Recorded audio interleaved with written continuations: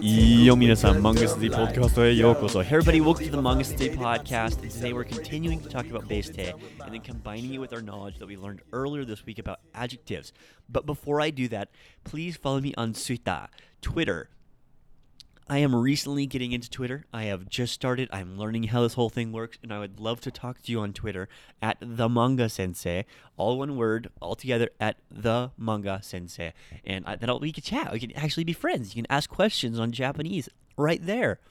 So let's do it. Today we're going to be talking about Bate Te in regards to adjectives. That's right. Adjectives can have a Bate Te form, which you can use to connect adjectives, or say and with adjectives, or simply you end it in a light version of the adjective talking about something. Let me explain exactly what I mean with that.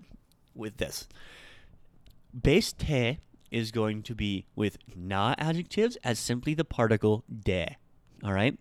Simply the particle de. If I say genki de, or if I shizuka de, or if I say like any of these na adjectives, any of these non-nominals, whichever grammar philosophy you follow, the Bate Te form is going to be the particle de.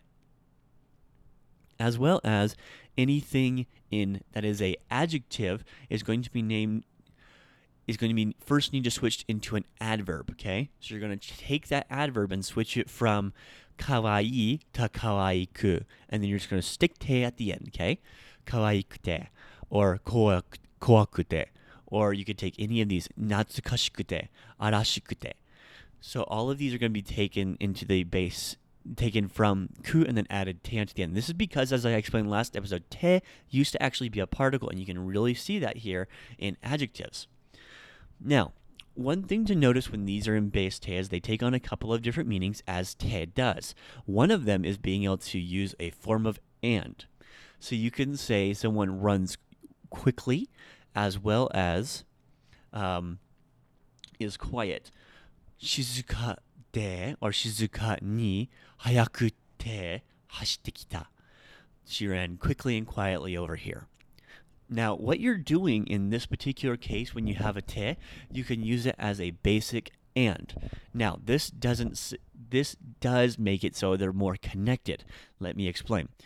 I feel like I'm saying let me explain a lot in this episode. So, if you put just the ku without the te as an e adjective, then you're combining them together. You're saying someone is prettily beautiful, okay? That someone is quietly fast. You're literally combining them together, making them almost one adjective. You're connecting them. When I add te, I'm making it a light and. So I'm saying this and this. So I'm differentiating between one and the other. Whereas when I'm stacking adjectives, I'm literally stacking them together to make one big adjective almost at one time. I'm combining the meanings together. So if I say someone's like, she's strangely sweet, is one way to stack adjectives. But if I say he's strange and sweet, that changes the meaning, doesn't it? I mean, if you've watched Stranger Things, 13 is strange and sweet, but she's not strangely sweet. See how that works? Her boyfriend, whose name escapes me at the second, he's strangely sweet. And so we have a good differentiation there. Again, if you want to combine them together, you just want to use do go back to the stacking adjectives episode. However, if you would like to do it so it's this and this, you need kawaikute or genki de, and then the second one, okay? So using this te form is going to help you be able to stack more adjectives and use adjectives more fluidly. With that, though, I am out of time. I'll catch you tomorrow. And remember, after 10,000 mistakes, you become fluent. So, 間違いましょう。じゃあ、また明日。Gotta punch in, get to work, すみません。ちょっと待ってください。ナンパしたことないけど、あなためちゃ可愛い。本当に I stay facts. うちに